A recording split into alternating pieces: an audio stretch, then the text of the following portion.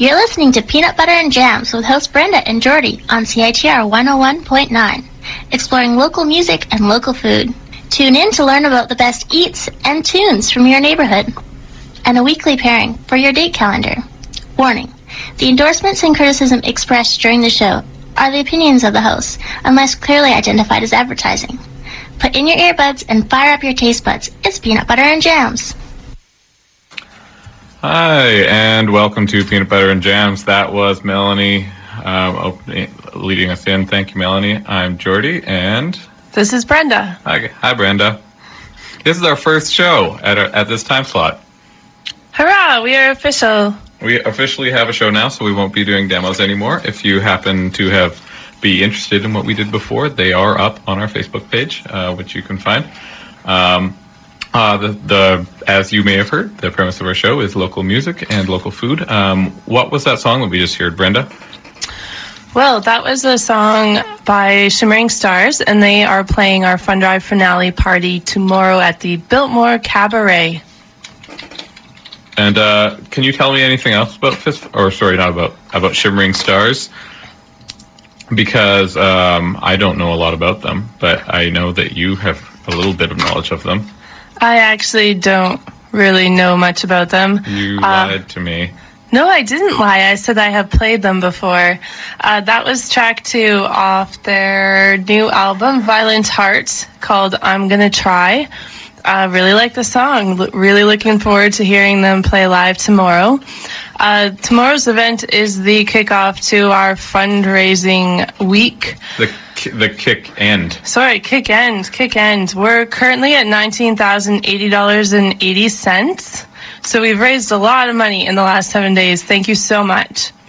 Yes, and this is our brand new show, so we haven't had a time to build up much of a listener base yet. But if you still want to donate, no one's going to say no. In fact, we're going to tell you should. Yeah, we're going to say that you should. You should call 604-822-8648 to donate. Brenda, I believe you had some prizes that you had planned for anyone who donated to Peanut Butter and Jams. I do. It's we're aiming for $35,000 this year, and I think we've got some. Alone. Yes, the station, no, and Peanut Butter and Jams. We want the $35,000 ourselves. So anyone donate to us, and donate $35,000. And then we'll make our goal. It will be amazing. Yeah.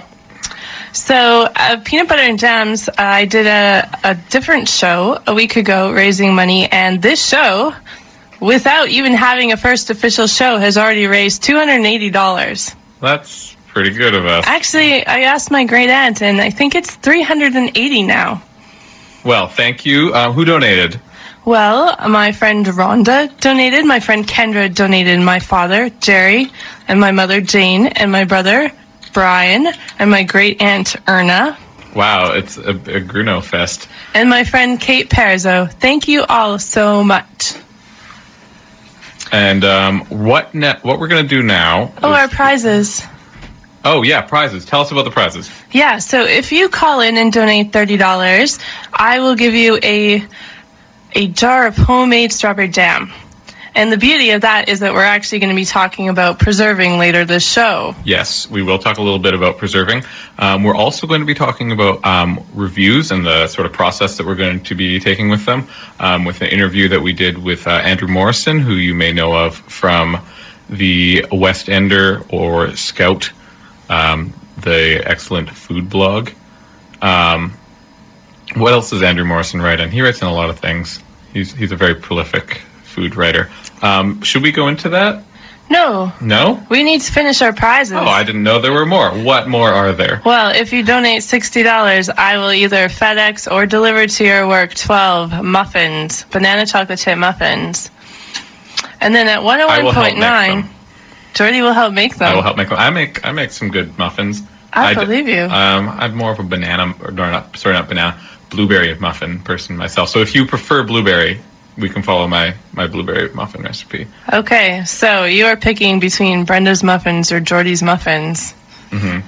For 101.9, I offered to have anyone who donated that at my house, and Jordy and I will make you appetizers and canapes.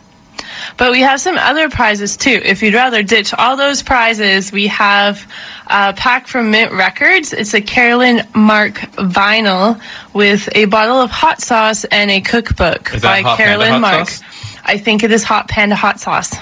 Good hot sauce. And then I've got a whole stack of cooking books here. So if you call in, I'll read you through those titles. Now, since Fundrive has officially ended, the only person answering the phone is me. So if you call, I will run outside and collect your pledge. All right. So make me work hard this show. Okay. So let's everyone make Brenda work hard. But right now we've got an interview with Andrew Morrison to kick us off. Perfect. So this is Peanut Butter Jams on CiTR 101.9. We're interviewing Scout Magazine's Andrew Morrison. So we've got a pile of questions. We're just starting our radio show, and we're very excited about this, but we don't have a background, a chef's background or a food background, or aside from just liking to eat. Yeah. Right. So as two normal, average people going to restaurants, what do you think that we should include in a proper food review? In a proper food review? Well, I always like to know where a restaurant fits in the sort of pantheon of local restaurants. You know, where does it fit? Is it high end? Is it low end? Is it entry level, medium? That sort of sets the tone for me, and giving it as much context as I possibly can. So, who the chef is, where he or she worked before, who the owners are, just get a feel, because not all restaurants are created equal, and that starts with the people behind them. A lot of people have got fantastic pedigrees. Some are brand new to the industry, so it really depends. So that's the first thing I always look to before I even have a bite, is just try to understand where it fits, and then either prove myself wrong or right. How much reviewing have you done in the past? I have, 50 reviews a year maybe for the last 5 years, so quite a few. That's like one every 4 days? Week. Once a week, yeah. Yeah, and that's just for the paper. That doesn't include stuff I've written for magazines or that sort of thing. So more than 50 a week for the last 5 years, or actually 6 years. So quite a bit. And how have your reviews evolved throughout your career? Well, I grew up in the restaurant business, and I used to hate restaurant critics because I used to serve them and be terrified of doing anything wrong. So I was really nervous the first time I started out doing it, because you had to work within a model. You've only got so many column inches in your newspaper to work with. Over the years, it's sort of graduated to become kind of formulaic. You know that you got to hit your marks. You have to talk about the decor, the food, the service, the atmosphere, and where it fits in Vancouver's restaurant scene. Cool. And when you go to a restaurant, how do you choose what to order on the menu? I try to... that's a good question. I could agonize over it and say, well, I should have something poultry, I should have something meat, something fish, something vegetarian. But you know what? I just do whatever the hell I want. I order what tickles my fancy. I think that if there's a signature dish, something the chef is particularly proud of, I'll often ask the server what he or she recommends. But generally, it's just I fly by the seat of my pants when I'm reviewing it. Going back to when you were in the restaurant industry, you knew that reviewers were coming, or did you recognize them? Were you I know that guy, he's a food reviewer? We didn't know that they were coming, but we would recognize them. I mean, if you think of the restaurant trade as an army, you share intelligence. And I know that my face and the face of every restaurant critic in the city is plastered to the kitchen walls or servers' passes of most of the high-end restaurants in this town. So they actually, when you worked there, they actually had pictures up and be that's Andrew Morrison or whoever was or the restaurant critic at the time. Yes. And or they're just so well known. I mean, it's quite uncommon for a restaurant critic to go unrecognized. So, do you make reservations under a false name, or have you ever gone in disguise? I would never go in disguise because I don't get paid enough for the effort. I would feel ridiculous. And in the end, I think food writing, to a huge extent, is a form of entertainment. And I'm able to tell whether or not I'm getting great service or if I'm being ignored. Or, I worked 20 years in the restaurant business. Nothing really surprises me anymore. And if I feel like I'm getting special treatment, that's considered. But I'm not going to give people top marks just because, a server batted their eyelashes at me, or, the chef brought out something particularly special that I didn't even order. It's a weird job, man. It's like the weirdest job I ever thought I'd ever get. And I love it, but it has its weird bits, that's for sure. Great. So do you tell restaurants ahead of time that you're coming, or is it always a surprise? I would never tell a restaurant ahead of time that I'm coming. If I do have to make a booking, I'd say 95% of the times that I dine out, I never make a booking. And if I do, it's under an assumed name. Do you go by yourself, or do you bring friends? Or do you mix it up? I do a mix of both, really. I go out with my family quite a bit, my wife and my 2 young kids. So that might be... But usually it's myself, or I have 1 or 2 friends that I usually go out with that are okay with me telling them what to order. So your children must be food critics themselves, then? Yeah, they're hilarious. If they weren't my kids, I'd just be so sick of it. Well, maybe they're total food snobs. They're 6 and 9, and they can tell you whether or not the bread is good or bad, or they're particular fans of really expensive cheeses, and it's hilarious. So that they could tell you how to write the review with yeah, they all ask them questions like, "Hey, what do you think of this?" And they'll give me thoughtful answers. So we'll have to have them on our radio show then. We should be interviewing them right now.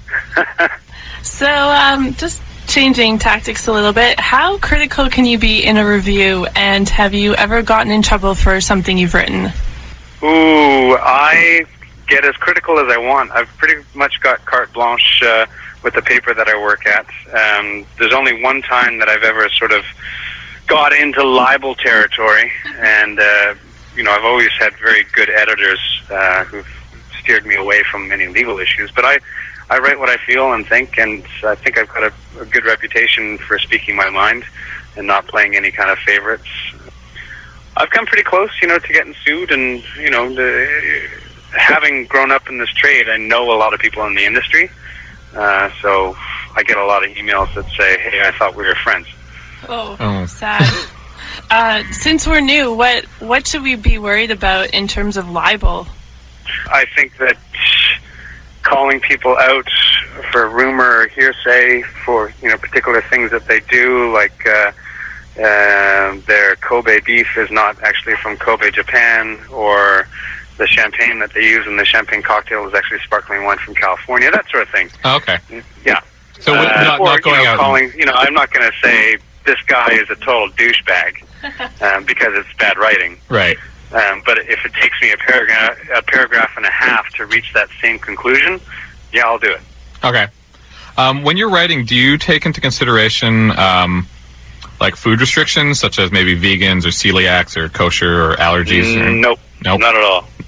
Not at all. If I'm not true to myself and what I like, I'm meat and potatoes, but also vegetarian, whatever, spice, doesn't matter, fish. I've got no allergies, I'll eat whatever, but I'm not going to try and please everybody by trying to fit certain things into a review. Okay.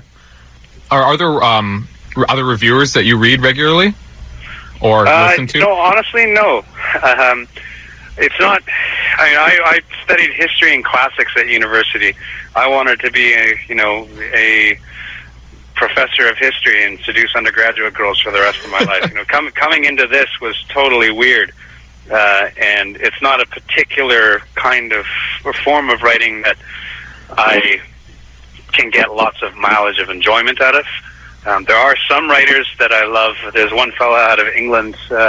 His name is A.A. Gill, who just makes me laugh because 10% of his stories are about the food in a restaurant review, and the other 90% are it's just belittling everything, and he's just a fine writer. So it's not really, I understand that food writing is a form of entertainment and that I'm not really going to expect people to follow my lead. I might inform them of different options out there, but everyone's food experience is going to be entirely their own. I can't predict what things are going to be like in a restaurant on any given Sunday. I can just give them the ammunition to make, a decision as to whether or not they want to go to a place. So reading other people's reviews, it just doesn't. I don't see any worth in it for me. That sounds like I'm saying don't even read my stuff because there's no use to it.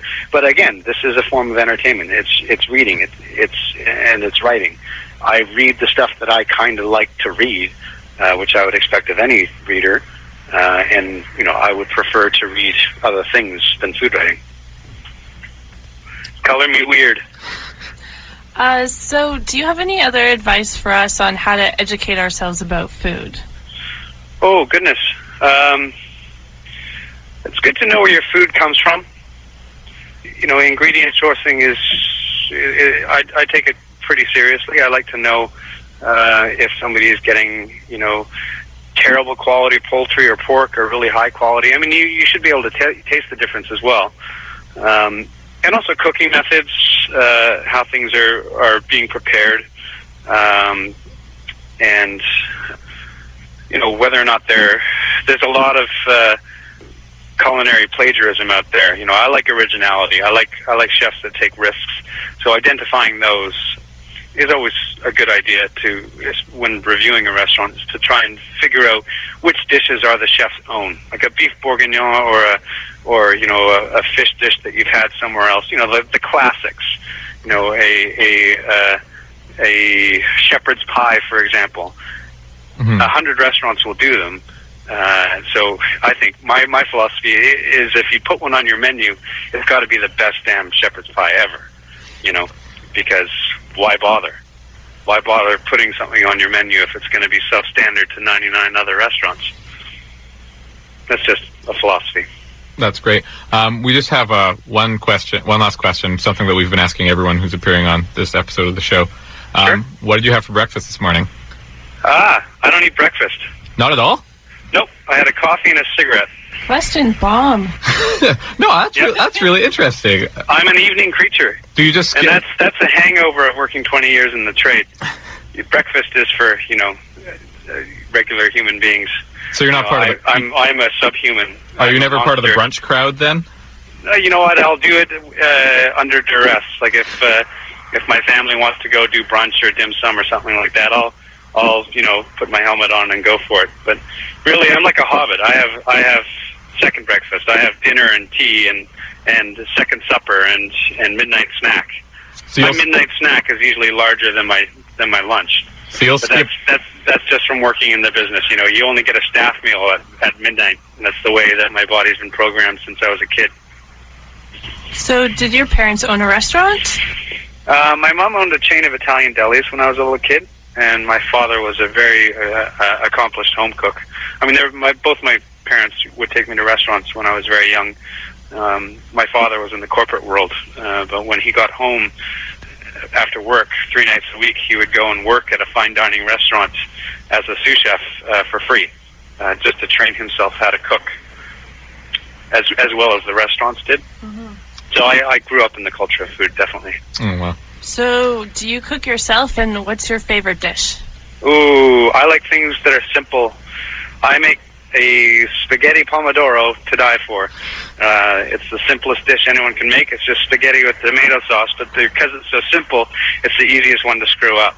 So, and I'm not kidding you, spaghetti with tomato sauce is one of the most ubiquitous things out there, but I reckon only 5 restaurants in Vancouver do it properly. You have to have the right tomatoes, the right pasta, the right olive oil, the right cheese, fresh basil. It's not as easy as it sounds. It's a little dance, and I do it right. Who would you say does it as well as you? Julio Gonzalez Perini, the chef at Lupo in Yaletown. Well, these guys do it better than me. I mean, yeah. I'm just I'm 5'8" and pretty useless at everything. Are you saying height helps with the recipe? No, I'm just saying, in the grand scheme of things, these guys are titans, and I'm just a little boy. But Julio does a great one at Lupo. Pino Pastorero can do it at Chiapino's. Of course he can. The boys at La Quercia over at 4th and Alma. It's not on their menu, but they can do it. Believe it or not, even though I can't stand the restaurant, Italian Kitchen on Alberni, the chef there, again, it's not on the menu, but I used to work with him about 8 years ago, and he used to make it for me as a staff meal by request. I'd steal him a glass of wine, and he'd give me a dish, and I know he can do it pretty well. Well, thank you so much, Andrew. Yeah, this was great. It's a pleasure. This has been very informative, and maybe we'll have to have you on when we make it to our 1-year anniversary. You may call me at your leisure. Oh, thank you. Thank you so much. Take it easy. You too. Cheers.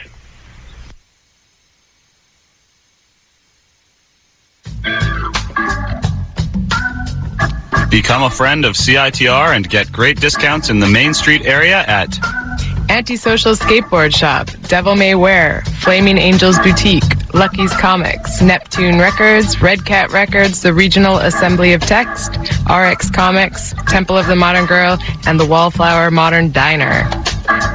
It pays to be a friend of CiTR. To learn more, come visit us in room 233 of the Sub on UBC campus or check us out online at citr.ca.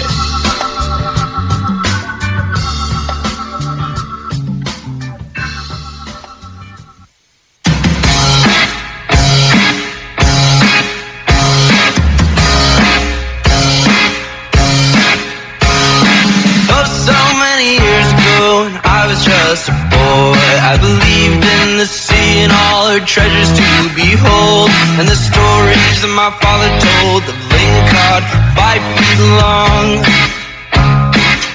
And so I would kiss my mother's cheek in the dark and out the door. I'd make my way for Howkett Bay along a rocky shore. Arbutus and ocean spray, and the days were so long. Up before the dawn again, the days were so long. I try my luck off Potter's Rock, past the point of hope. I jig and drift, eagle slip in my little rowboat whip. The current swirl, deciding the tide into the night. I was rowing against the wind, and the waves were so strong. And that bay was so long. And the years passed by, but it has not been too long to remember. And the years passed by, but it has not been too long to remember. Whoa,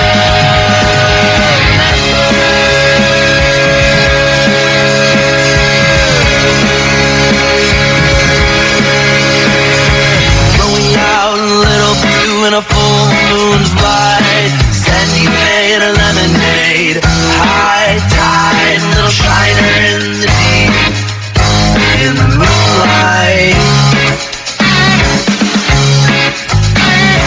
Up before the stars again, late after it's dark, waiting on old Dogfish, that 9-foot shark, a little shiner on her side, in the moonlight.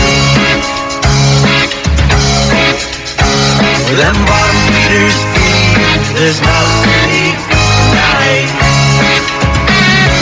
Oh, and the years pass by, but it has not been too long to remember. And the years pass by, but it has not been too long to remember.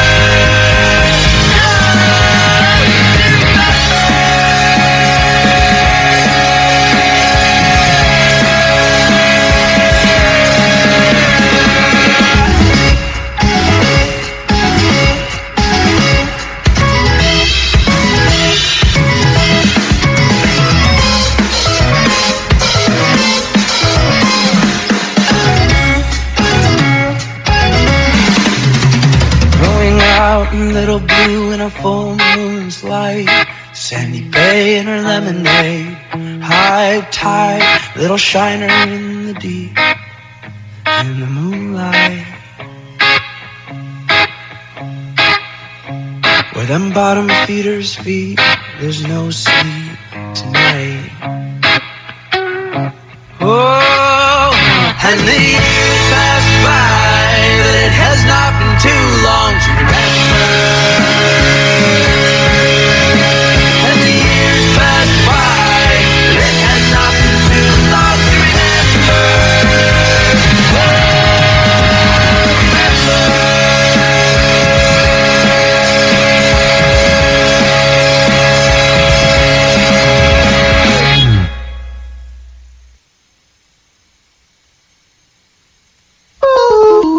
We'd like to take a moment to thank businesses who have made generous donations to Fundrive 2011. Thank you to Fortune Sound Club, Lotus Land Tattoo, and Sanitary Electric Tattoo Company for helping us continue to provide quality alternative programming from 2011 and into the future. We'd also like to thank our volunteer sponsors, Philo Foods and Ethical Being, for keeping our volunteers sated and caffeinated. We here at CiTR cannot do it without your support, so thank you. If you'd like to donate to CiTR's Fundrive 2011, call 604-822-8648. That's 604-822-8648. Or go online to citr.ca/fundrive today. Get up, stand up, get up. And welcome back. Yes, thank you everyone for donating. But Fundrive is not quite over yet. We've actually Brenda has some great news. She has not had to answer the phone because we have someone else in the studio answering the phone. Brad, thank you for doing that. Volunteer Brad, and a general CiTR regular guy. And Brad just donated $20 to Ryan's new show, which is called Something About Butter as well as your show. So he was very excited, telling me all about the double condiment show that was happening at 5 and at 6 on Thursday. So soon the show that leads into us is about butter? Yeah. Oh, that's great. I know, fantastic. Yeah. Double butters. So Brad just donated, thank you, Brad, to Ryan's show and received some homebrew beer. Oh, yeah. Oh, that's a pretty good prize. Yeah. But if you donate $20 to our show, Brenda will make you jam. 30. Whoa. 30, sorry, you have 30. To give 30. Yeah. No, I made a mistake. What kind of jam? That cheap. Strawberry. Local strawberries. That sounds beautiful. I can just imagine it now, putting it on my toast and then biting it. With some peanut butter. Yeah, or butter. So you may have heard in that interview with Andrew Morrison that we asked him what he had for breakfast, which is what we're asking everyone in this show. So, Brad, what did you have for breakfast? Today I had my really, really early morning day where I have class at 8, and I usually get up at 7:30 and go in my car and drive. So I had time to grab a granola bar and an apple, and I actually had a very lucky morning because as I parked my car in the parking lot, I was walking outside, and on the ground there was a banana, so I had an extra banana. From heaven above, lying on the pavement. There was a lady like a few meters before me. She might have been her banana, but I kept it for myself. Well, a banana's basically got a wrapper on it, so it's totally fine to eat that off the ground. Yeah. It was very good. I had a banana yesterday with some peanut butter. What did you have today?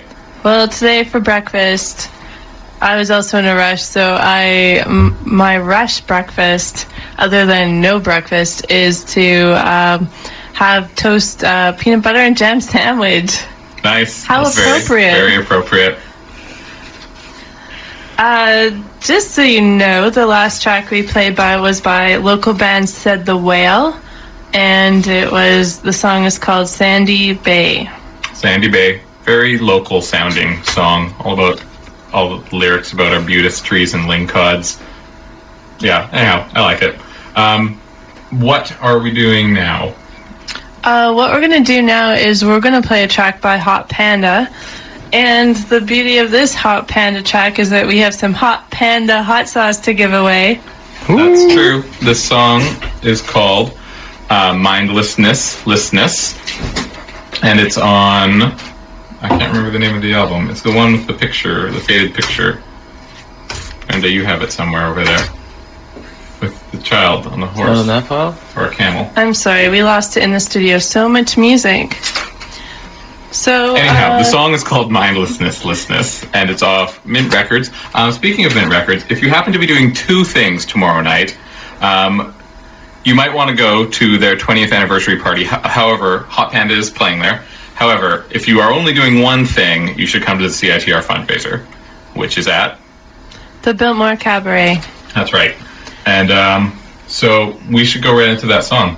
Yeah, so call in if you want to and donate, and you can get some Hot Panda hot sauce, A Terrible Hostess Recipes for Disaster Volume 2 by Carolyn Mark, and also Carolyn Mark's latest vinyl, Let's Just Stay Here.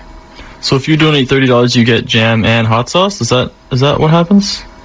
Or yeah, is it a separate... The first person who donates to our show during this, like starting now, will get both jam and hot sauce. Jam and hot sauce. Yeah. And we'll throw in the Terrible Hostess Recipes for Disaster. You can't buy that. For $30. But you can donate it. Exactly. Yeah. Give money to us, and it's like you went to the store and got something back. It's amazing. You got some groceries. It's amazing. You can't get Brenda's strawberry jam in any store, to my knowledge. That's true. It's priceless. Priceless. So our total is $19,100.80. Please help us crack $20,000. And and you can do that by calling 604-822-8648. Or visiting our website, citr.ca/donate. Okay. Okay, and we're going to play the track.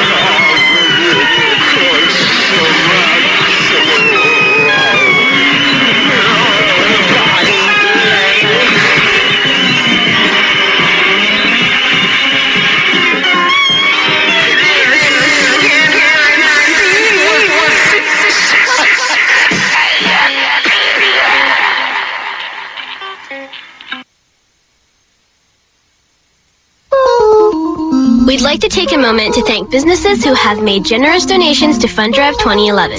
Thank you to Fortune Sound Club, Lotus Land Tattoo, and Sanitary Electric Tattoo Company for helping us continue to provide quality alternative programming from 2011 and into the future.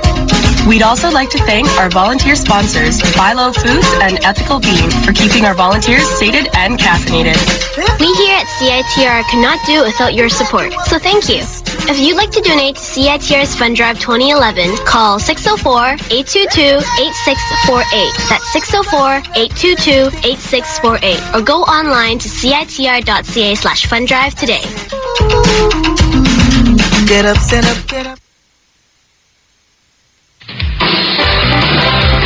Hey, it's Vince for CiTR. You gotta be in a great mood all day because you gotta be tuning into some of the freshest independent music around. You love music, but you just hate finding it, right? Just tune in and pow, music. Hey, Katy Perry, what were you listening to before? Your mainstream radio was boring. Boring radio, boring life. Now look at this. Add a little punk, throw in a little rock and reggae, and shazam! Now you've got yourself a radio station. You like news? Check out my news. You'll love my news. What you can do is mix things together. Mix things together? Are you straight up crazy? I can never do that with my old radio station. How can I get me some CiTR? We're so easy to find. 101.9 on the FM dial or online at CiTR.ca. Now, how much would you expect to pay for all of this? $100. No, $500. Okay, $1,000. I would pay $1,000. Not today. Not in my studio. CiTR is absolutely free. But free ain't cheap. So if we got a deal for you, call today or donate online and we'll throw in another full year of maintenance-free music. But wait, there's more. More? Can he do that? I can and I am. If you call in the next 20 minutes, because you know we can't do this all day, we'll throw in Breakfast with the Browns, Dunkin's Donuts, and Sore Throats Clapping Hands. Absolutely free.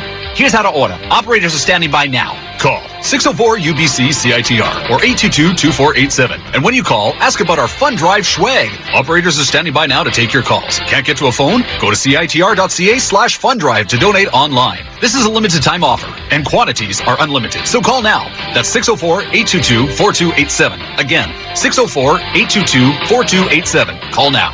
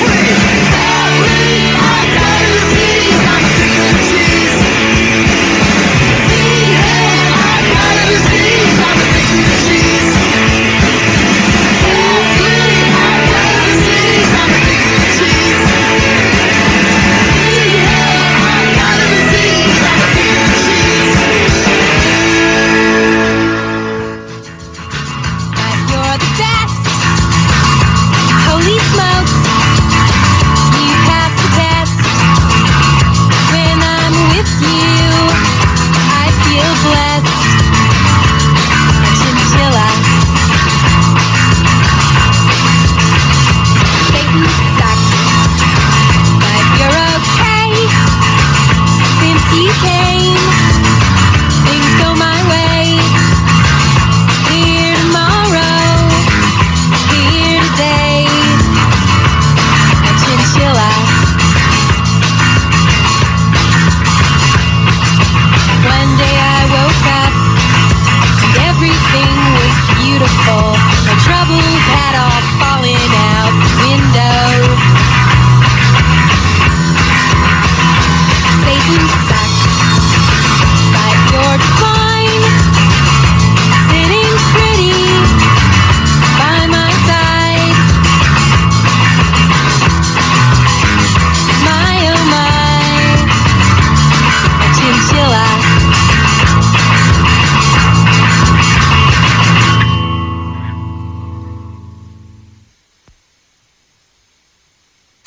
And that was Cub, my chinchilla. Cub will be doing some special performance at the Mint Records Christmas party. Before that was Shearing Pinks, who are...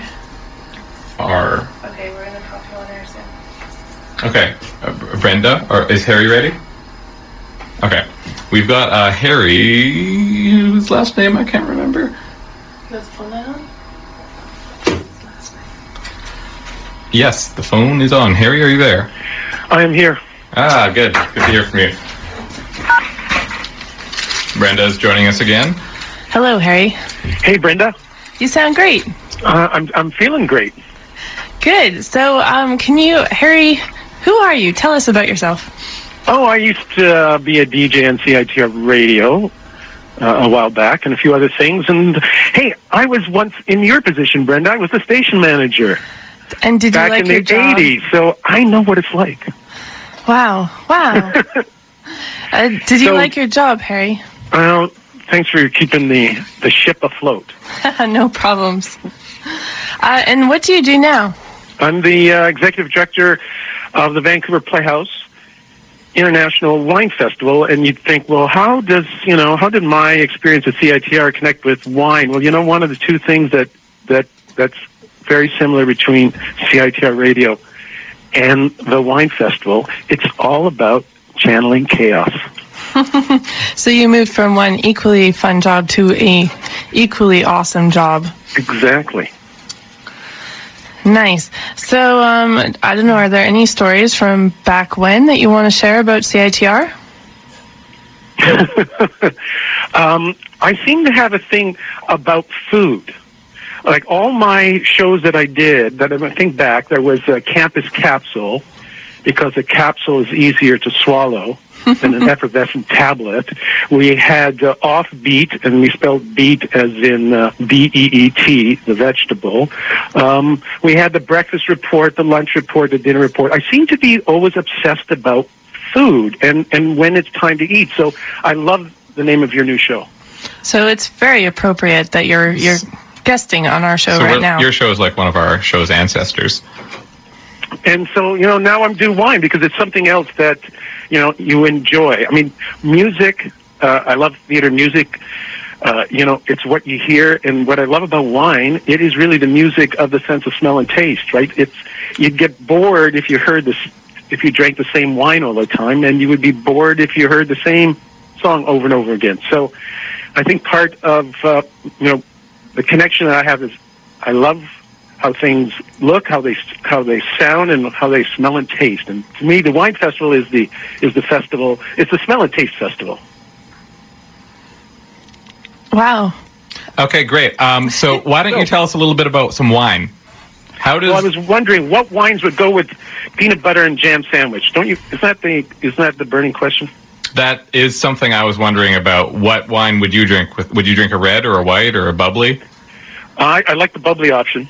Yeah, because bubbly goes with just about everything, and in particularly a Spanish cava. Are you going to toast the bread for that jam and peanut butter sandwich? I usually do in the morning, but it's up to personal taste, really. Yeah, well, the toastiness of when you toast, you get that kind of crunchy, toasty, bready thing. And Spanish sparkling wine, it's called cava, has those similar toasty elements, and they're really good value. They're only around $15. I'd say cava from Spain with peanut butter and jam sandwich. So toasty flavor with a toasty sandwich. Also, the jamminess and sweetness of like an Aussie Australian Shiraz.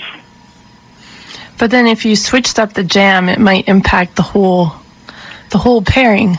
Yeah, it's just a real jammy, rich Australian red. This is quite a jam we're in. The best pairing, which is actually a sherry. Sherry. Slightly sweet sherry. It's called Nutty Solera. It's in the liquor store. This might impact my work in the morning. Well, and the official wine beverage of breakfast is sparkling wine. So, True, goes with the mimosa. And what time does this breakfast usually happen, Harry? I'm a kind of a brunch guy, so maybe maybe 11:30. So when you started as executive director of the Wine Festival, were you already, I was going to say foodie, but wino is probably not the right word either.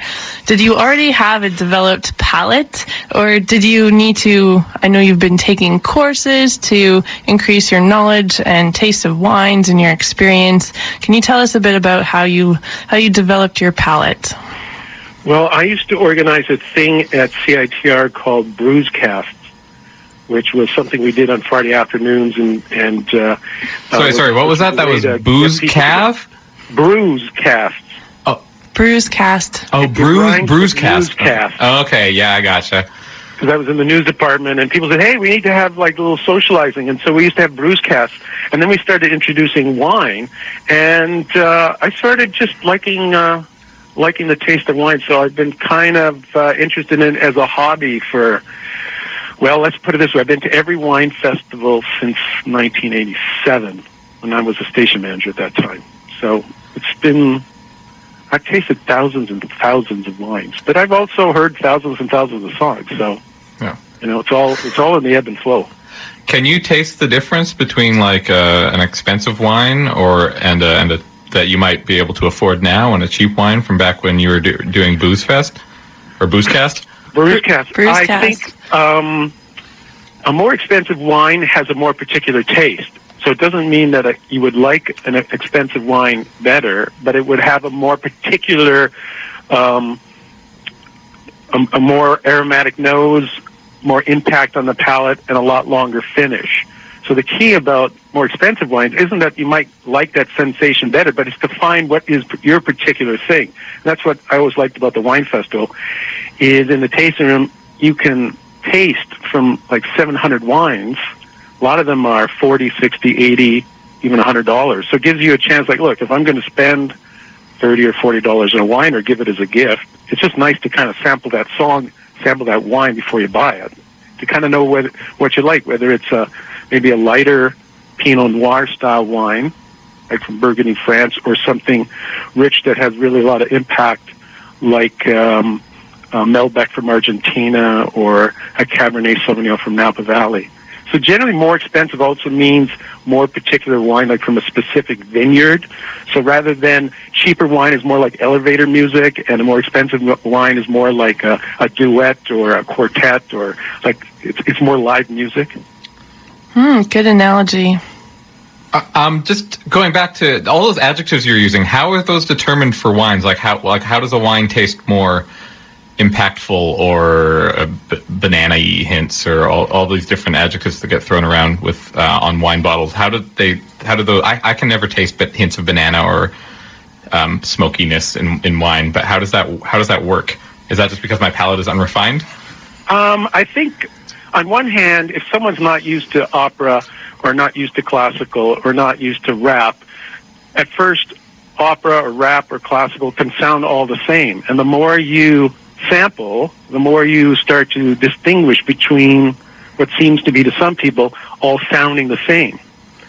I think generally a wine, rather than plucking words and looking for words, I think what I would suggest is that when you smell or taste wine, is to imagine yourself, like close your eyes and imagine what part of the plant are you smelling. Are you smelling flowers, fruit, leaves?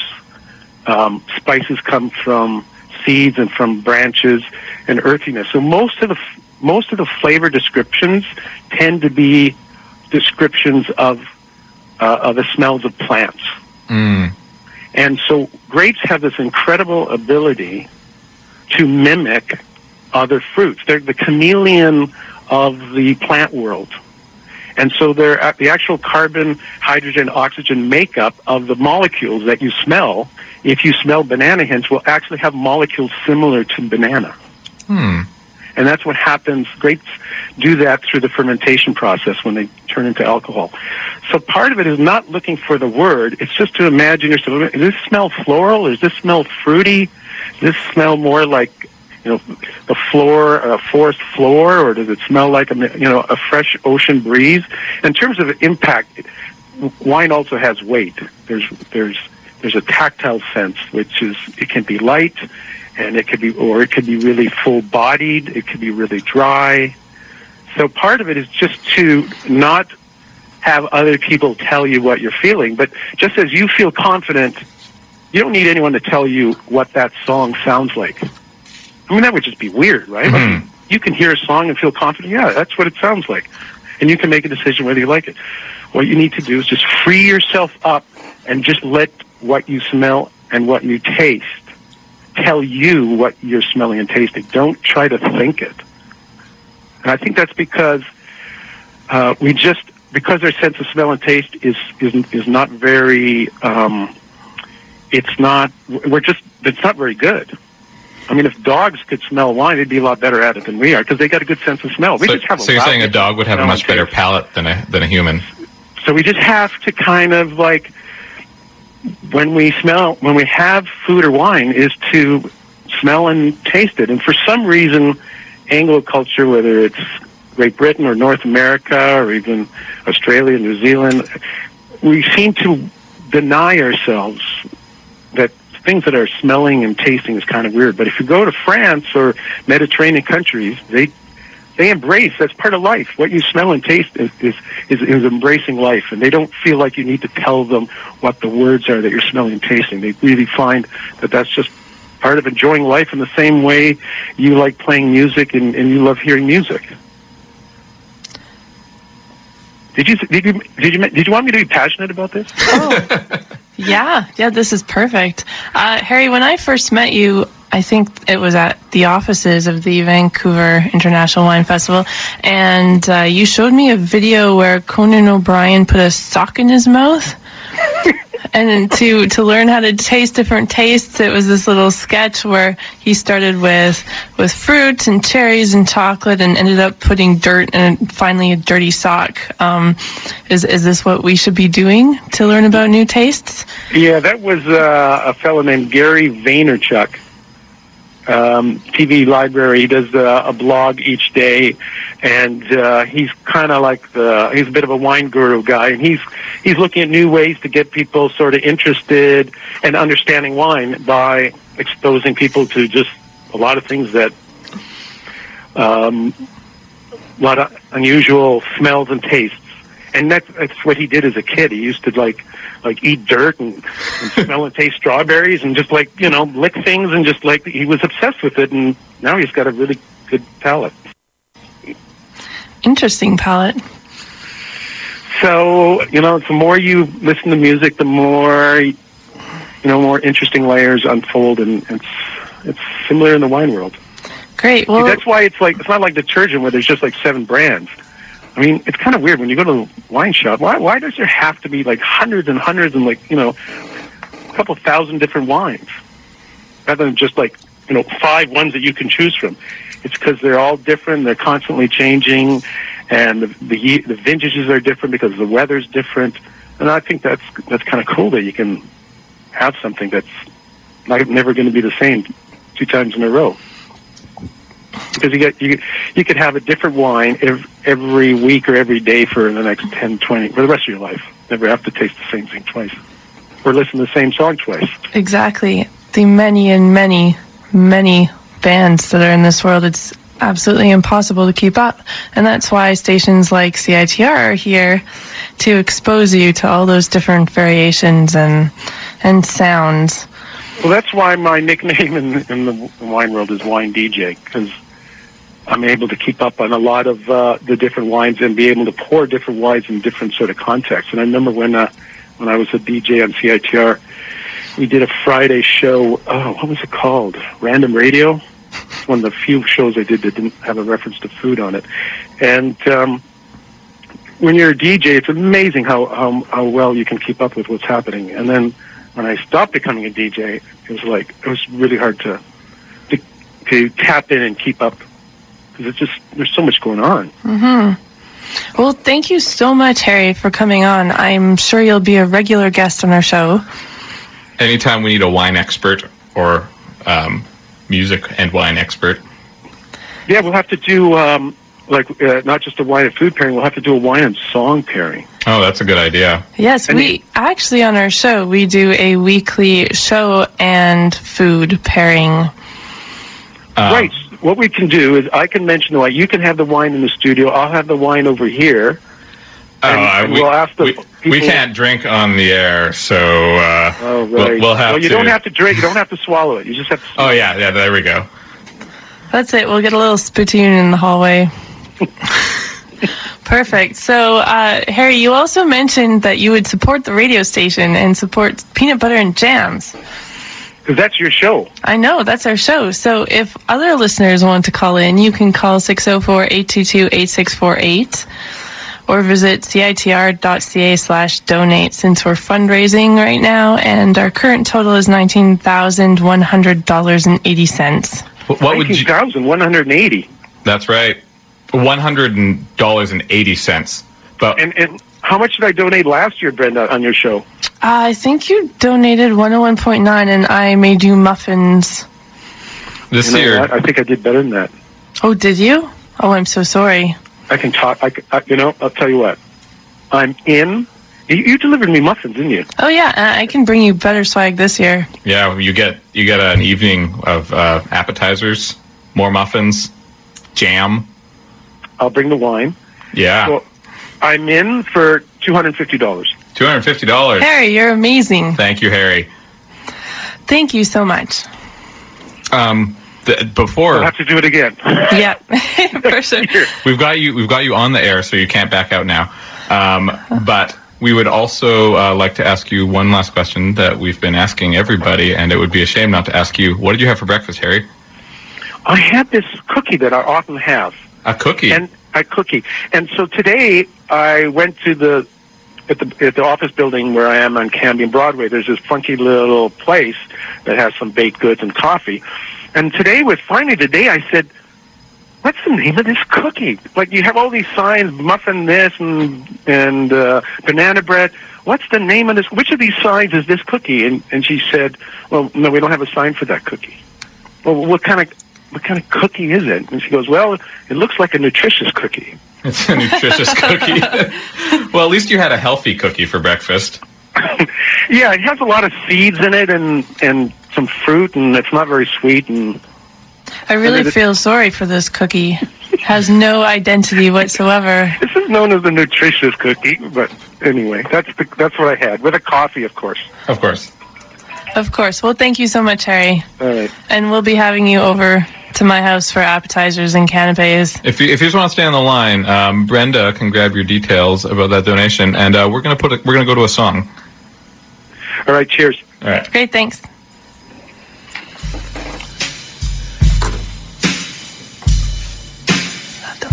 Oh yeah.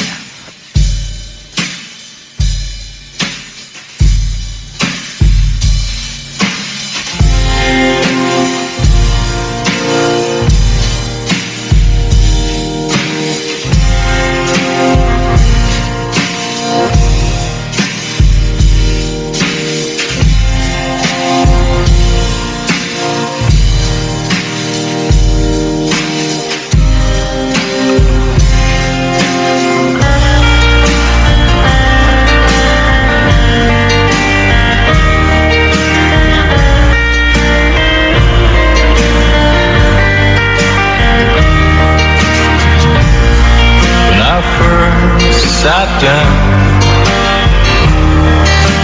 I had felt social, citizen of the town. His gaze made me uneasy. Man went into my pocket, reflex action, looking for coin.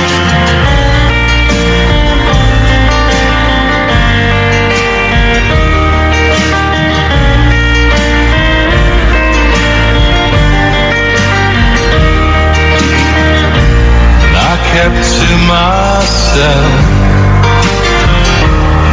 took my meals in my room, trying to understand the feeling, displacement within community,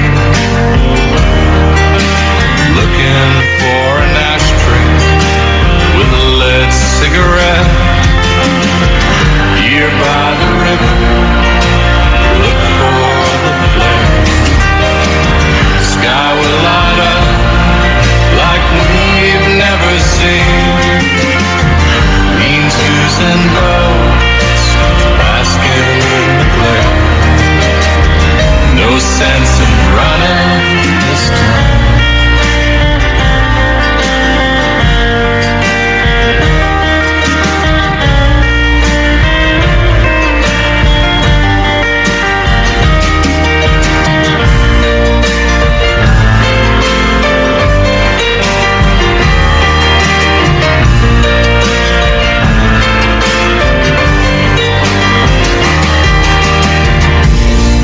it loneliness or solitude? Geography is imposed on where you reside. Distinction to serve you well. Through the many storms, trying to keep warm. Here by the river, look for the flare. Sky would light up like we've never seen. Lean-tos and boats, basking in the glare. No sense in running this time.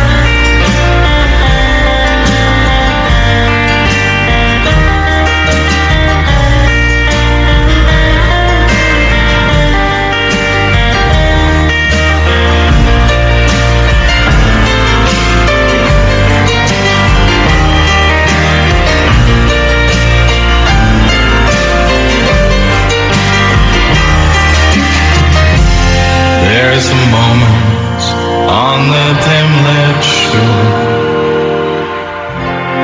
one that's plain to see.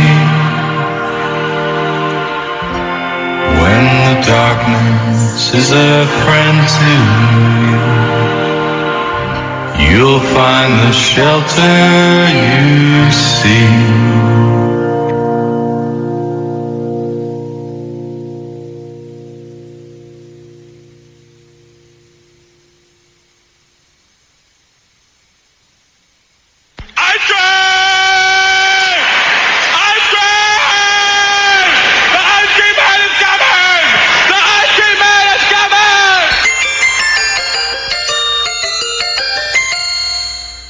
You're listening to CiTR 101.9 FM Vancouver. Ice cream man, can I have this? I want this over here, and a toast on by my father, and give me this ice over here, and vanilla cone. Thank you, ice cream man. Thank you, ice cream man. That was the Ice Cream Man station ID that we like to play. Thank you, Harry, again, for your wonderful donation, and thank you for being so informative and interesting about wine. Also, thanks to Andrew Morrison earlier for pre-recording that with us, and also being very informative about the process of food reviewing. Super helpful. What have we been listening to, Brenda? Wow. We've been totally forgetting to tell people what songs we've been listening to. We got so excited about food, we forgot about the music. So we started off with Shearing Pinks, a local band that will be playing the Fundrive finale. We didn't. If you remember a kind of longish song that might have sounded a little bit weirder than the other songs we were playing, that was the Shearing Pinks one. So we're going from that point in the set. Kind of like scratching. It sounded like scratching experimental music. I really enjoyed it. Mm-hmm. The track was called Breathless, and it was off their latest LP. So you do need some vinyl. You do need a record player to play that track at home. The next band we played was the Evaporators, which is our own very own Nardwar the Human Serviette. Tune in tomorrow. He'll be around at 3:30 in the afternoon. He's also live on WFMU in New York. Very exciting. The track was called Addicted to Cheese. Addicted to cheese, which is something very near and dear to my heart. I don't know how people can be vegan. I have to eat cheese all the time. Another curious point of information is that Nardwar is going to be filming a video at CiTR with Andrew WK sometime in the next week. I'm not going to tell you when, because then you'll be here. Everyone's going to be paparazziing it. I know. Now. But CiTR is going to be in another music video, so we're very excited about that. And then, Jordy, tell us about the last track you played. The last track I played was by Cloud Splitter, which is a great local group. If you may have recognized the lady's voice, that was Katie Lappy guest vocaling on that song.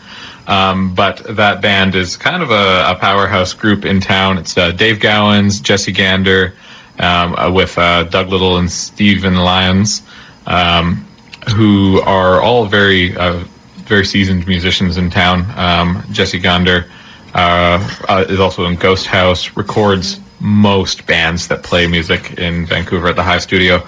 Dave Gowans is in Buttless Chaps. Buttless Chaps, that's right. And also owns Red Cat Records. That is right. He is the man who looks like he owns the place in Red Cat. Very, very nice guy. Yeah. And Stephen Lyons used to work at the Railway Club and is in the band Fond of Tigers and runs a label called Drip Audio.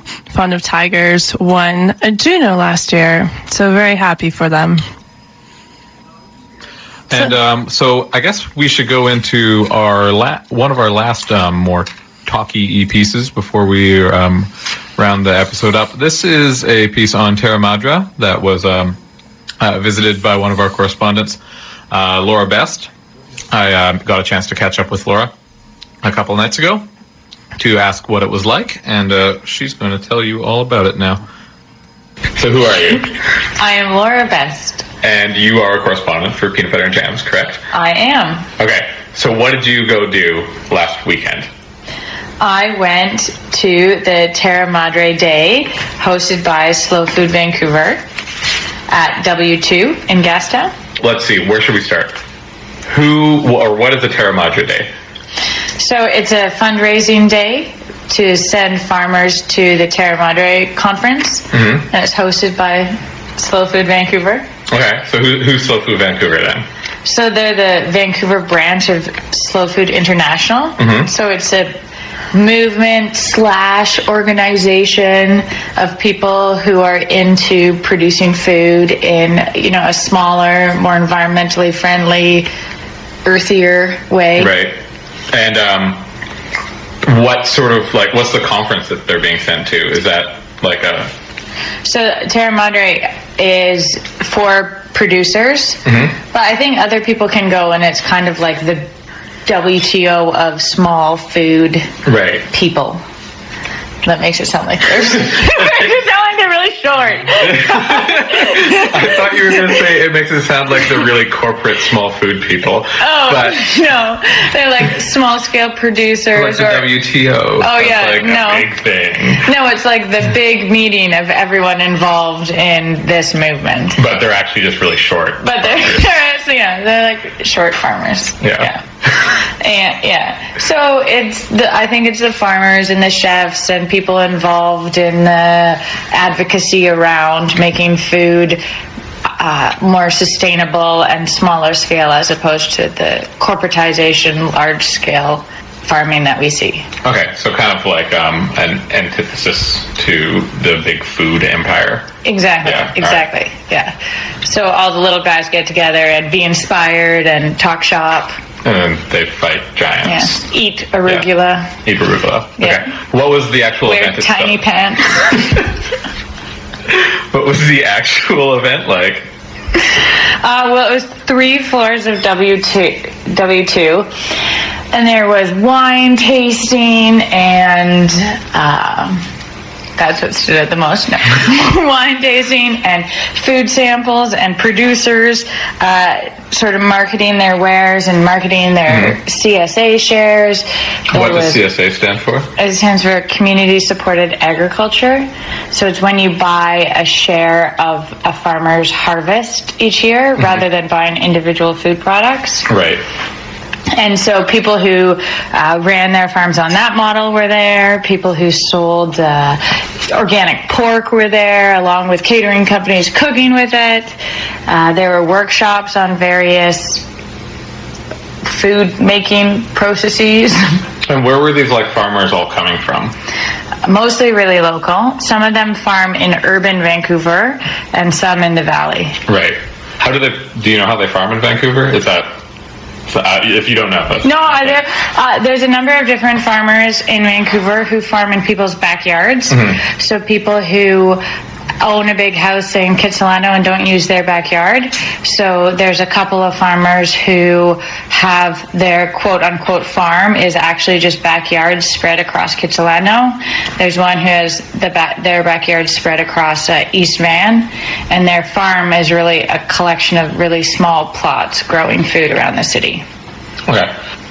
Was there anything in particular that you'd say stood out as the best thing? Was it the wine? No, I was a big fan of the wine. No, I'm thinking about the wine. There was a couple. Let's talk about the wine. Where was the wine from? Well, we went. The wine that we tasted was from Lotus Land, which is out in Abbotsford, I believe. Mm-hmm. And so there's actually a number of wine producers in the Lower Mainland. Mm-hmm. Most of them produce wine from berries or fruit rather than grapes, because grapes don't grow well in the Lower Mainland. So they have blueberry wine and blackberry wine and port made out of blackberries. That sounds really interesting. What sort of food was there at the event? A lot of the local chefs cooked with local food in order to showcase what can be done. My favorite was a wild boar pate with a marinated mushroom on top, and I can't remember what kind of mushroom, but it was really good. A wild mushroom? Probably some sort of wild mushroom, yes. That's okay. I don't know. But yeah, so there was everything from people selling various root vegetables that they had harvested that week to people selling really intricate wild boar pate that they had made recently. So it was like everything from like farmers market to local restaurants showing off their food.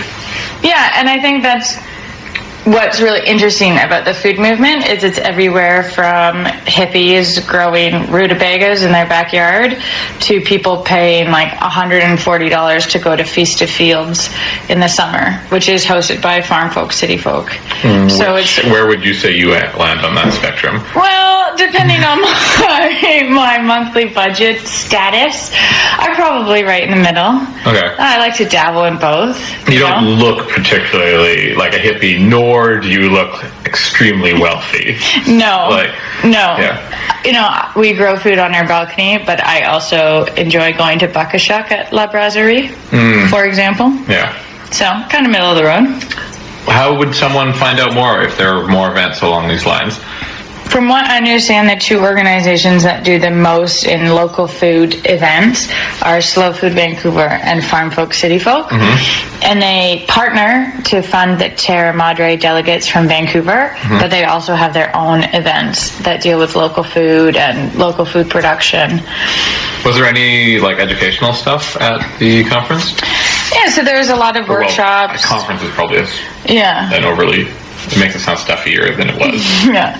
It's more like a freewheeling educational eating opportunity. Mm-hmm. So there were talks? There were workshops on food production, like how to make your own paneer, how to make your own sauerkraut. And then there was also some educational talks about various food issues, like raw milk and the legality or current non-legality of selling raw milk in British Columbia. A lot of the issues around food tend to be really political because a lot of food production is so highly regulated by the federal government and by the provincial government. For health reasons mostly? Yeah, for health reasons. Or at least that's what it was originally for? Yeah, for health reasons or things like the wheat board or, you know, they're meant to be pro-producer, or subsidies to certain types of food production are meant to encourage one way of growing over another. Right. But I don't know a lot about that. That's okay. Maybe we'll find out. Talk about the wine. Future show on law. Not laws of food. Food law. That would be an interesting show. That would be really interesting. We should do that show. But the event was educational and food driven, which is something that a lot of the food events in Vancouver that I have been to tend to be. That there's some educational component and some free food component. Well, that just makes them better. Yeah, pretty much just makes it more interesting to go to if you can eat free food and learn at the same time. But this was by donation, correct? Yes, this was by donation, and all the proceeds went to funding delegates to attend the Terra Madre conference. So it was only free if you were a cheapskate. It was only free if you were a cheapskate, yes. But if you are, I guess you can get away with it. Yeah, that's your own, karma will get you in the end. So. Well, I just have one more question to ask you. Mm-hmm. What did you have for breakfast this morning?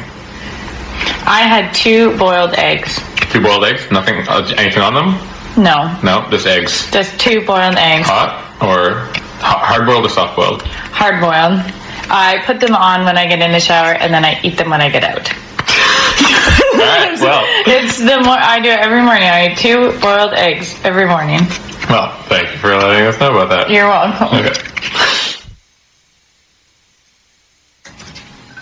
And welcome back. Thank you so much, Laura, for covering Terra Madre for us. Hopefully we will have her involved in the future, maybe to talk about community-sponsored agriculture or the laws that govern how food works in our town. What do we need to cover? We should talk about, this is your last chance to donate to Peanut Butter and Jams. That's not true. You can still donate to Peanut Butter and Jams if you want to. But if you call 604-822-8648, you can get in while we're still on the air. And if you go to citr.ca/donate, you can also donate that way.